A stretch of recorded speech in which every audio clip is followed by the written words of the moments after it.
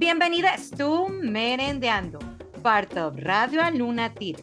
Today we are chatting with an artist from the Rutas Festival, Nina Boget. And to help me co-host this interview, we have an amazing playwright, writer, producer, performer, and director, Yago Mesquita. Thank you. I'm so excited to be here and to talk to Nina, who is an award-winning Brazilian multidisciplinary artist, puppeteer, singer, actress, and director. And we're so excited to see her upcoming show at the Rutas Festival, Peter and the Wolf, or Pedro y o Lobo. And this conversation was so much fun, and we got to talk to her about her calling to puppetry, how her journey in puppetry has taken her all over the world to share her art. And we got to know more about her process in creating the show you're watching at Rutas, Peter and the Wolf. What an amazing conversation. Let's get started. Welcome, Nina! We know you've been traveling the world, so it's amazing to have you for at least 1 hour to have this conversation with us before you come to Toronto, to the Rutas Festival. Thank you. Yes, I'm very excited, and it's my honor, and it's going to be a pleasure to be back in Toronto for the Rutas Festival. Yes. We know you started working in arts at a young age with music and then theater, but now you are also a puppeteer. So we want to know, like, when did you say, like, puppet chose you? What do you mean by that? Because I heard in a previous interview you say that they chose you. And like, when was the moment that you knew, like, this is a passion for me? Well, yes, as you've said, I started like learning and studying music when I was 5 years old. My mom was a piano teacher. So like my childhood, when I was a teenager, my entire life, I've been always surrounded by art.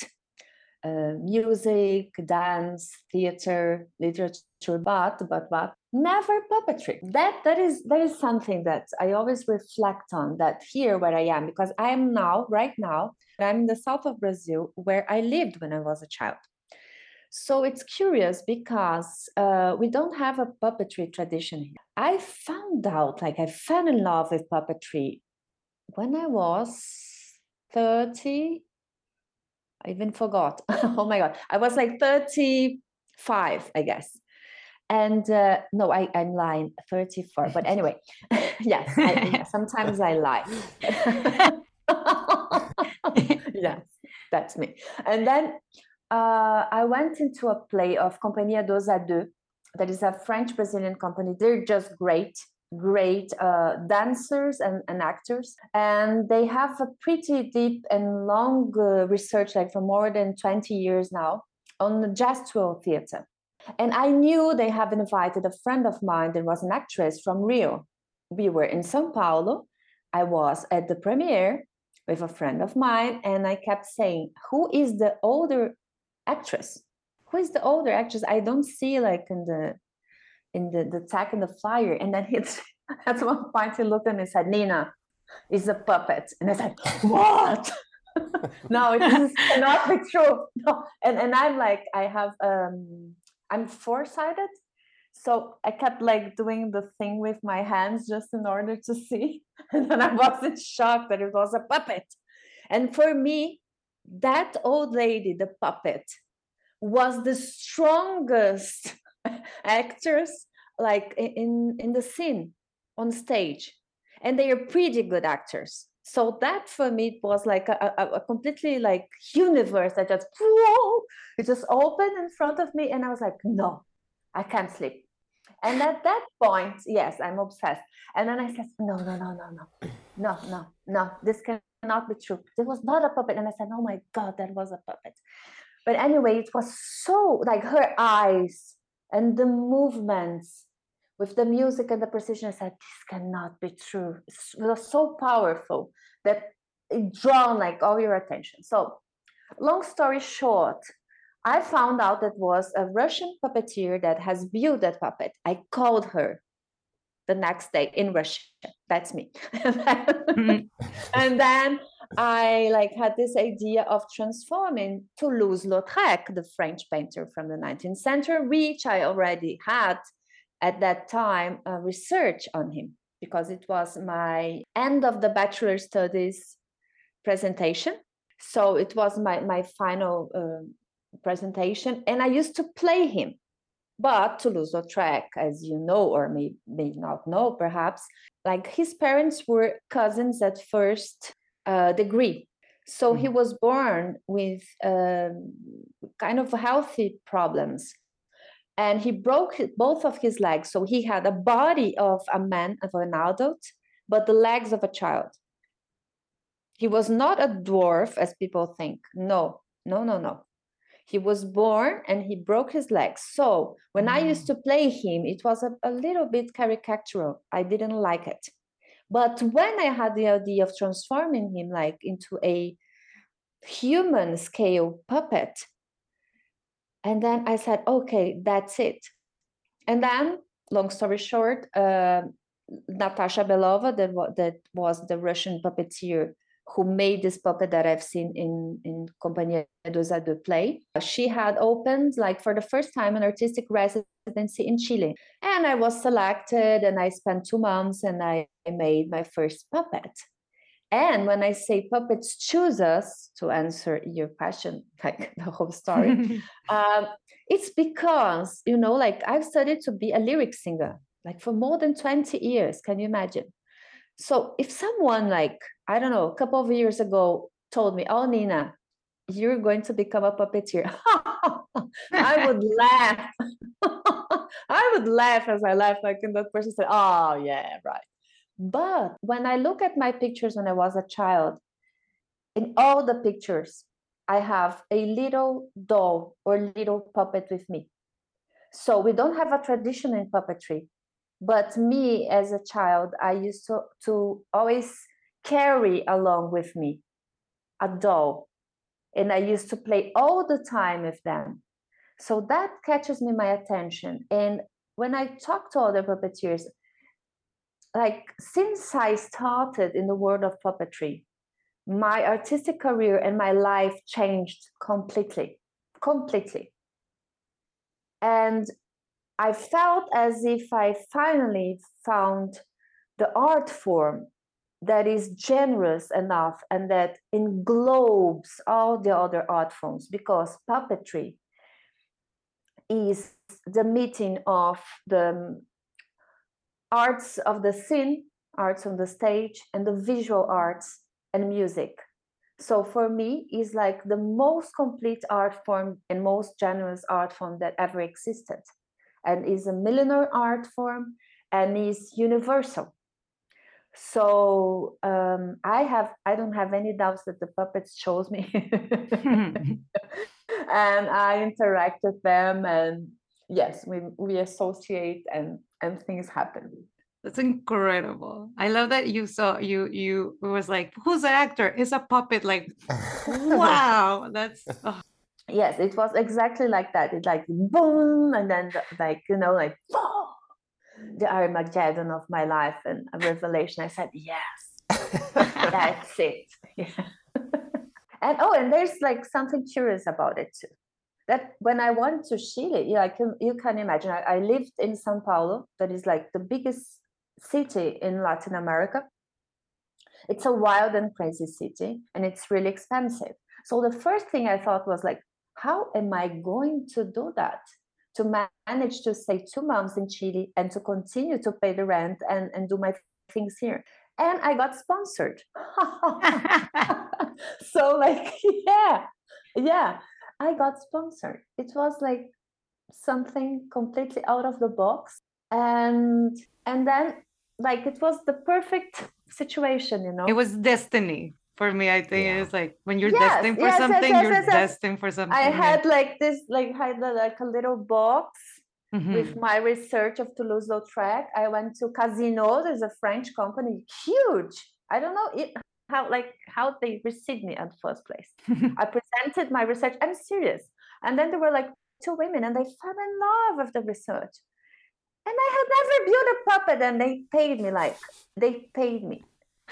me a lot of money to build my first puppet. And I was like, okay. And at the same time, like this put me like an immense responsibility, because I couldn't do like a monster or whatever puppet, like, I really had to build a puppet. So like that already put me like at the same time a weight and responsibility. But and in the other hand, it made it possible for me to stay 2 months and study and to be with other artists from around the world that had already previous experience in puppetry. I think it's interesting too that Toulouse-Lautrec was also a caricaturist, and the reason why the puppet made sense was because you felt like you were being a caricature of him. Yes. So like it feels kind of like this full circle, and like Monica said, it's destiny. Destiny. Yeah. Yes, and because of Toulouse-Lautrec, and then I made like a short performance that I started to present in festivals, and then like the play that was 1 hour and 10. So I used to play the 4 women that were friends with him at the time, a singer, a clown, and 2 dancers, and him as a puppet. And because of that work, I won 2 scholarships from the government of Quebec to do a master. But I have never applied for that scholarship. So I left because I'm really sincere. And I was like, no, you're mistaken. It's not me. I wrote to them saying that they were mistaken. And then they were like, no, we're not mistaken. The scholarship is for you. It's like because we really liked your work, and then we sent it. There was only like 1 scholarship from the entire second cycle, the Université du Québec à Montréal, UQAM. And yeah, and then in 17 days I went to Canada. That was already another crazy story. So when I say puppets really chose me, they really chose me. I'm not like, I'm kidding, I laugh a lot, but it's like when you start joining all the dots, looking back. No, yeah, I think it's incredible when you're put in a path that is like, this is your path, that like the world will tell you this is the right path. Like, don't worry. Mm-hmm. I'm curious, when you did your first puppet physically, how was that for you? How did you figure out? Because yeah, inspirational stuff, but to actually like do the work, how did you went about that? It was pretty hard, as I said, because it's different when you create like a character out of your imagination. Everything is possible when you do that. So yeah, fantastic work. But even when you have pictures of Toulouse-Lautrec, and if we don't have many good pictures of him from the 19th century, beginning of the 20th, and because of the technique that Natasha Belova teaches, it's something really serious. Like the funny story is that I thought that I would arrive in Chile, and then we would put like all the pictures in the computer. And I don't know, we'd do something like, 360 degrees. I said, yeah, that's it. Ta-da! And then, and then the head would come out. And then she came like with a piece of clay. And then she said in French to me, like, voici la terre. And I was like, what? Voici la terre. Here's the clay. And then in front of me, I said, okay, what am I supposed to do? He said, first, you have to draw. You have to draw all the plans of Toulouse-Lautrec's face. And then you have to sculpt it. And I was like, okay. She's like telling me, as I made like a parallel, as if like a person that has never seen an opera before would come to an atelier or a workshop, and then someone would say, in 2 months, you have to sing an entire opera. And then I was like, oh my God.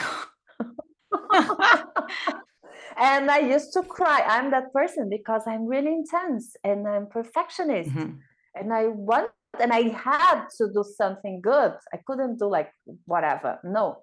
That wasn't an option. I was sponsored. Yeah. So yeah. And then she used to get she got like, I think 2 or 3 times my heart and put it in the garbage. That was the level of the thing. And I used to cry and say, oh my God. And no assistant could touch the clay because she has like a thing that when you put your energy into the thing, it changes. But I am a self-taught person. I'm a self-taught since I was a kid. So I observe a lot. I'm like really all into details. And there was this French girl. She was incredible artist. And then she said, I'm not going to touch the clay, but observe how I do it. And then I sit close to her, and then I started looking. And then at some point, I just said, okay, the crazy thing is that Toulouse-Lautrec spent his life inside an artist's atelier, drawing, painting, with sculptures too. And I found myself inside an atelier with other artists in order to find him. And then I said, okay, at one point I have to drink some wine and I have to, stroll on the streets and observe people and enjoy life, because he used to do that. So I said, okay, Toulouse, like, guide me here. We're together in this. I have to make you come to life, please. And then I was in the street, and seriously, I found two brown rocks. And then I had this idea of making his eyes. And I was the only person in the atelier that made his eyes. And when you see the eyes, everyone in the audience, that was the audience telling me after, his eyes are alive. With these two rocks, I made an experience with plastic, because I'm really like, I'm an explorer. I'm a researcher, but with practical things. And as a self-taught person, I said, okay, why not this rock? And then I kept the rock, and I remember the assistant telling me, this is not going to work. I said, I don't care. Let's try. So the last part, after doing the sculpture, I had to put the eyes on it.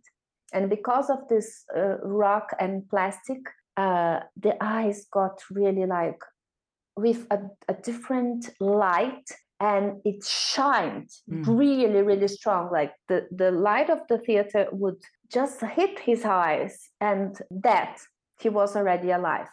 It was really strong. And another curious thing about this story is that the premiere was at the Museum of Beaux-Arts in Chile. So the premiere of Toulouse-Lautrec came to life in a museum. That for me is like, yes, incredible. This all sounds like a movie. Yes. This could be a movie. Yeah, this should be a movie. Yes. So like I found myself as a visual artist too.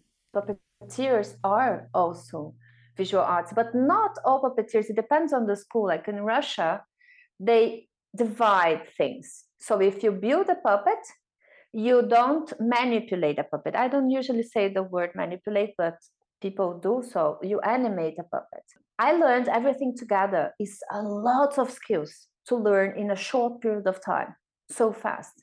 So yes, and then I just fell in love with sculpture, with drawing, with, I found out like I have these other abilities, and I continue to study them, of course, I wanted to ask, we saw this line in your bio, and it was really striking for me in particular. It says, poet of the invisible. When new fantastic worlds ask her to be born, she materializes them out of a piece of fabric, a musical note, a few colors, and a block of foam.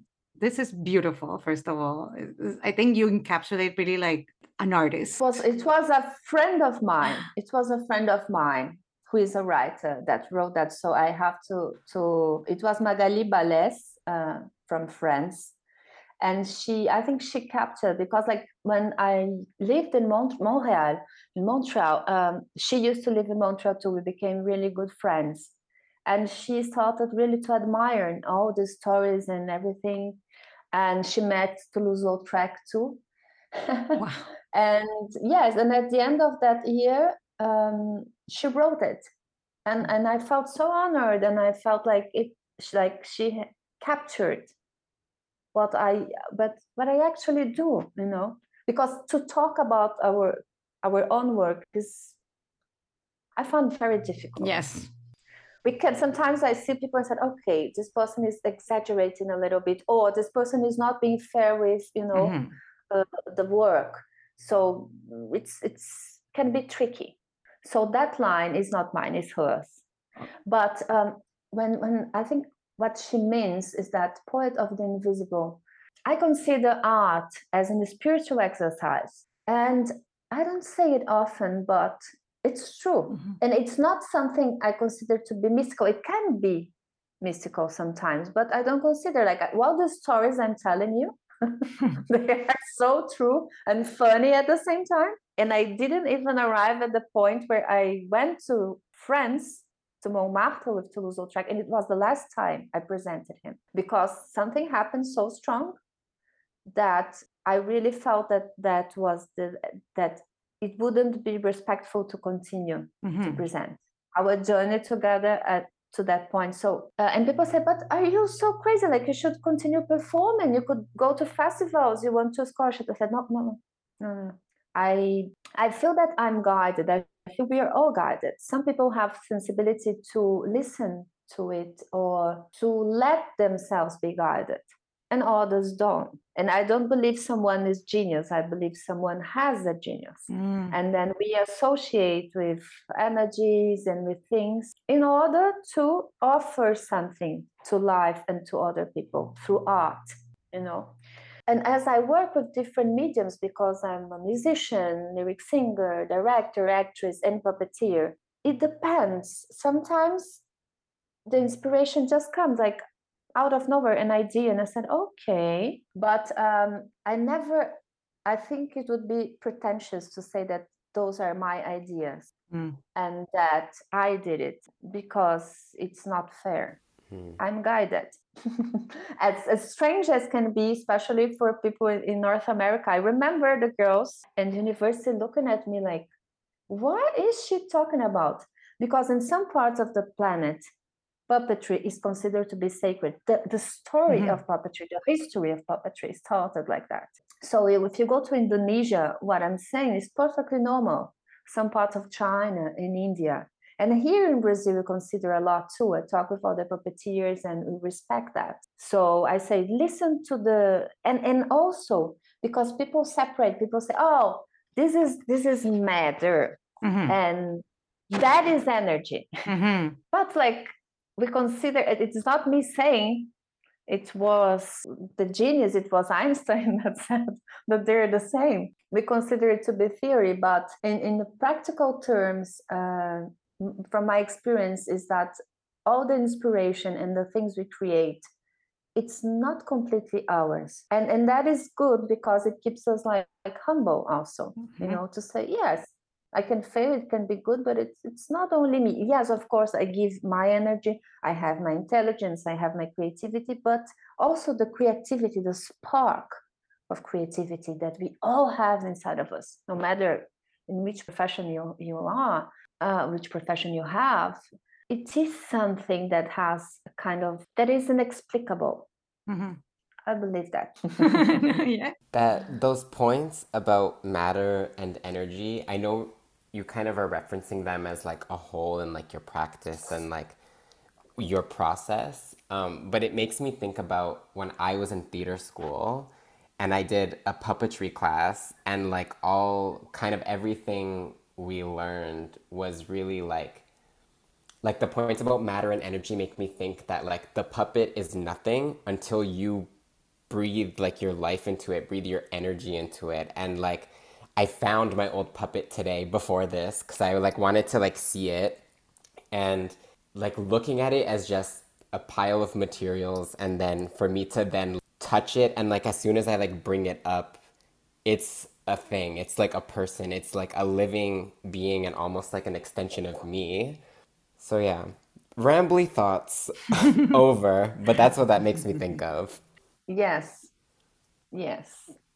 And speaking more about puppeteering, do you think that there's something that puppeteering can achieve with storytelling that it might be different from other art forms? Yes, exactly, because of what Iago just said.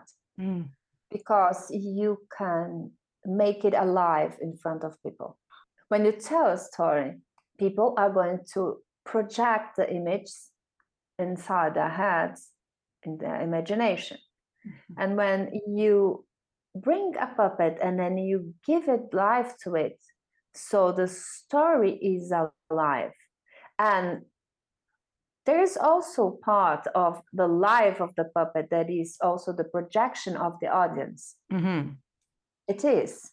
I also believe that we also project life. But the puppeteer really like animates the story. So it's like bringing the story into 3D, but not the way actors do. Different. different because the puppet is the symbol in itself. Mm. And we're talking about symbolic life too. And that is very powerful. That is very powerful too. And no matter like some people think and underestimate puppetry, like, oh, it's just for kids. No, it's not. It's absolutely not. And that's my whole experience since the beginning has shown me exactly, sometimes like even the opposite of that I presented more to adults than to children. It's crazy. Even Peter and the Wolf.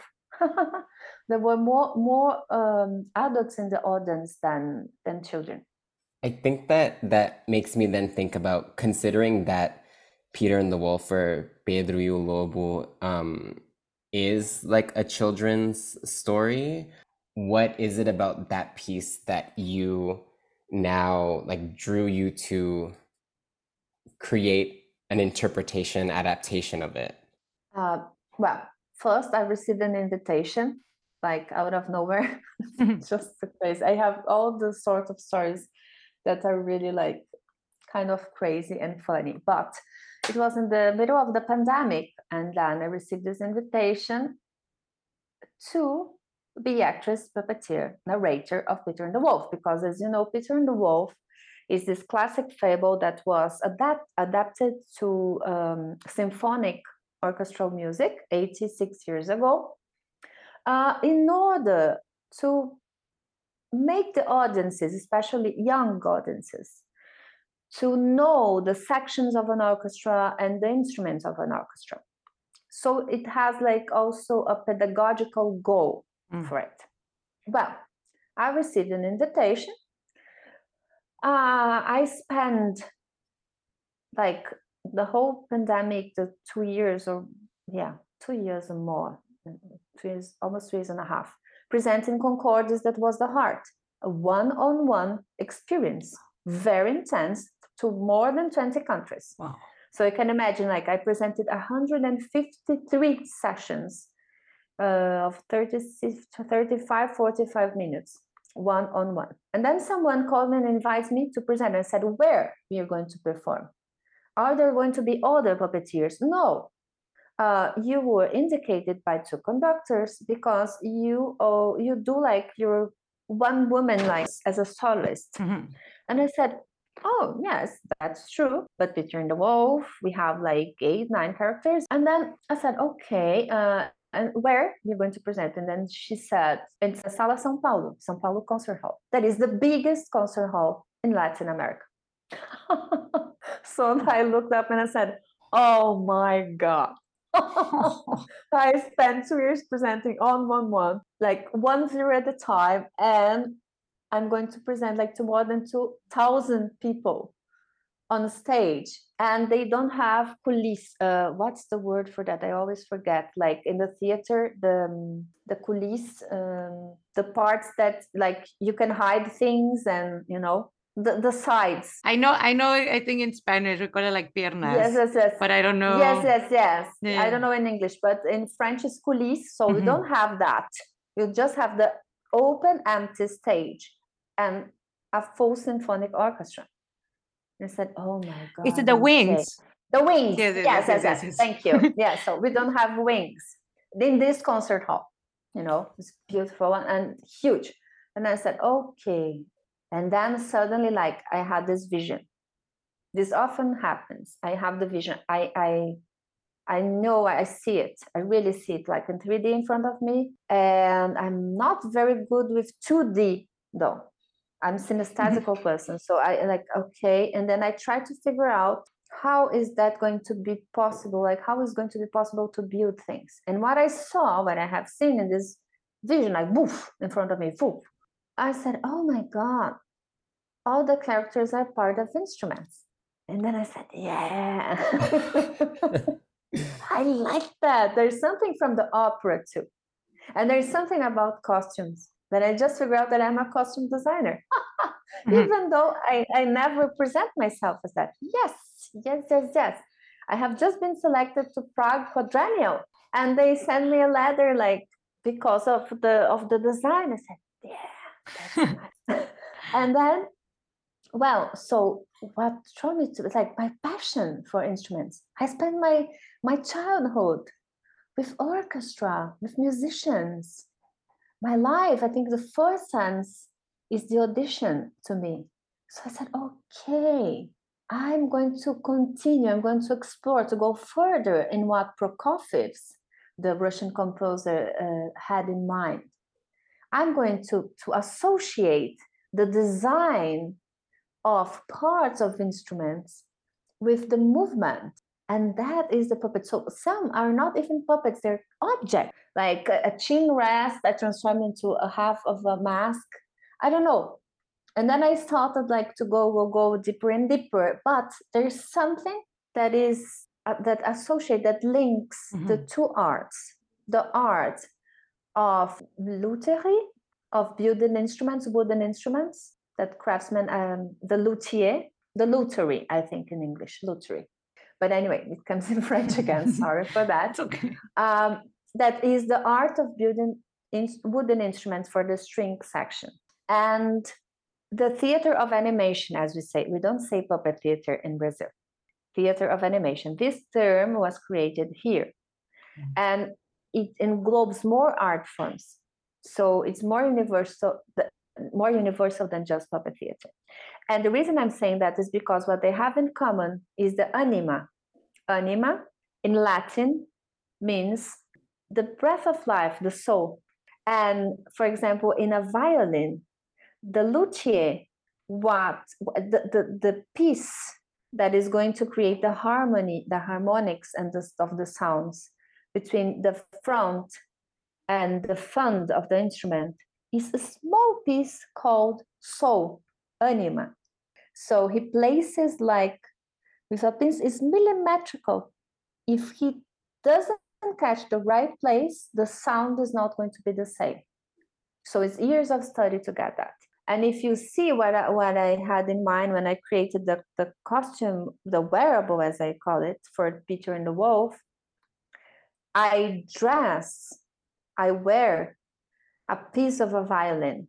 So I play with this concept that the instruments and the theater of animation needs to find the soul in order to create the harmony of everything. I'm so excited to watch it. When we're gonna see you here at Rutas, you're collaborating with the Toronto Euphonia Chamber Ensemble. So how did that collaboration with like orchestra started? Well, Rosalind, that is the director of Euphonia, I think she works with Pragna Desai, that is one of the directors of Theater Direct. She was the one that connected me with Euphonia Ensemble. And we had some meetings, and it's going to be a little bit different because it's not a symphonic orchestra, but we are going to have like, we're also going to have different instruments to replace. Because Peter and the Wolf, we can play it with a symphony orchestra, or we can play it with an ensemble. It's possible, to work like that. And I'm really excited. I have never met Rosalind in person. I'm going to meet them but I know they are virtuosos in the instruments, and they're like really, really excellent, amazing musicians. So I think it's going to be fun, really, and also an honor to play with them. And I'm also glad that the Rutas have chosen a piece that is also for younger audiences. Yes. I think it's important, and it's not like a festival for young audiences, and it's not a festival for puppet theater. I love that. Yeah. I love that. I love that. Invite different audiences and different art forms. I think it's really nice, really generous. Are there any specific kinds of conversations or any kind of engagement that you hope the Rutas show of Peter and the Wolf will bring to audiences? Well, I've seen all the flyers with other artists, and I know it's more about political choices and positions. But I think Peter and the Wolf is a classic repertoire. But what I think this adaptation brings, that for me is also political, but in another way, in a different way, is that even though this world is so twisted and so difficult and complicated, the world we live in, there's also space for magic and for enchantment and for, light, and for the child that inhabits us all. So I think that is also a political act. Yeah, yes. We were talking to Beatriz Pisano about this piece, and she was saying how all her adult friends, they're looking for this show in particular. And I just want to know, like, what do you think is it's so magical about the story that even adults are like, I want to be there?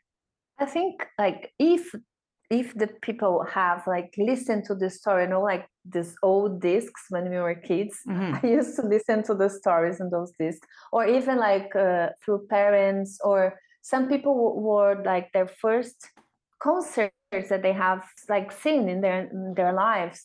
So I think there is like a fond memory in an affective memory of it. But this adaptation, it was really surprising for me because like on stage after the rehearsals or after the performance, most adults would come to me and said, "Oh, Nina, I'm so glad I came, and I'm so glad because like I used to love Peter and the Wolf when I was a kid, and then I just started hating it because people were like reading, the actors were reading during the narration with the orchestra, and it was so boring, And I was like, oh, thank you for being honest. And then they said like, and this I heard a couple of times, so that's what I kept like in my heart, because they said, you made me fun and live again. So I was really like glad, really, for me as an artist, said, okay, I did it. Because it was not my favorite story as a child, but there's another layer to that, a symbolic layer that I think I've never talked about that in an interview or even in the documentary. The visual symbolism of it, all the characters are in me. I am all the characters. So I am Peter. Peter is an extension of me. I am also the wolf. I'm also the duck. I'm also, everything except for the hunters. Except for the hunters. The hunters, I said, no. Hunters, the hunters is the conductor. The hunter is not me. I don't want guns. I don't like that. I don't like weapons. I'm not for it. So no. But all the others characters are in me. And then I think for children or for an adult, even though it's not sad, but the symbolism is there. So unconscious people relate to it. And it's a story about courage. It's a story about courage. The smallest character I have, no, the bird is smaller, but anyway, the smallest one, like the bird and Peter, they are able to catch the wolf, and also to save him. So it's bravery. I think also coming out of so much isolation in the world, and sitting and seeing something that is not only nostalgic but like comforting and like amazing. It's like what a way to re-enter the world and the arts. So I want to say like also thank you for being like such a passionate, amazing artist, because everything we have heard from your journey, I think we can truly see is like some people are born to be artists, and I think you're one of those people, because the world keeps telling you, destiny keeps telling you, everything keeps telling you, and I'm so excited to be able to see your art live. Thank you, Monica. Thank you very much. Well, I'm excited. I'm really excited, and I'm glad that Frutas Festival can bring like artists from all over the Americas. I think this is really, really important. Really important, and to be able to be like everyone together again, after being all these years through Zoom and digital experiences.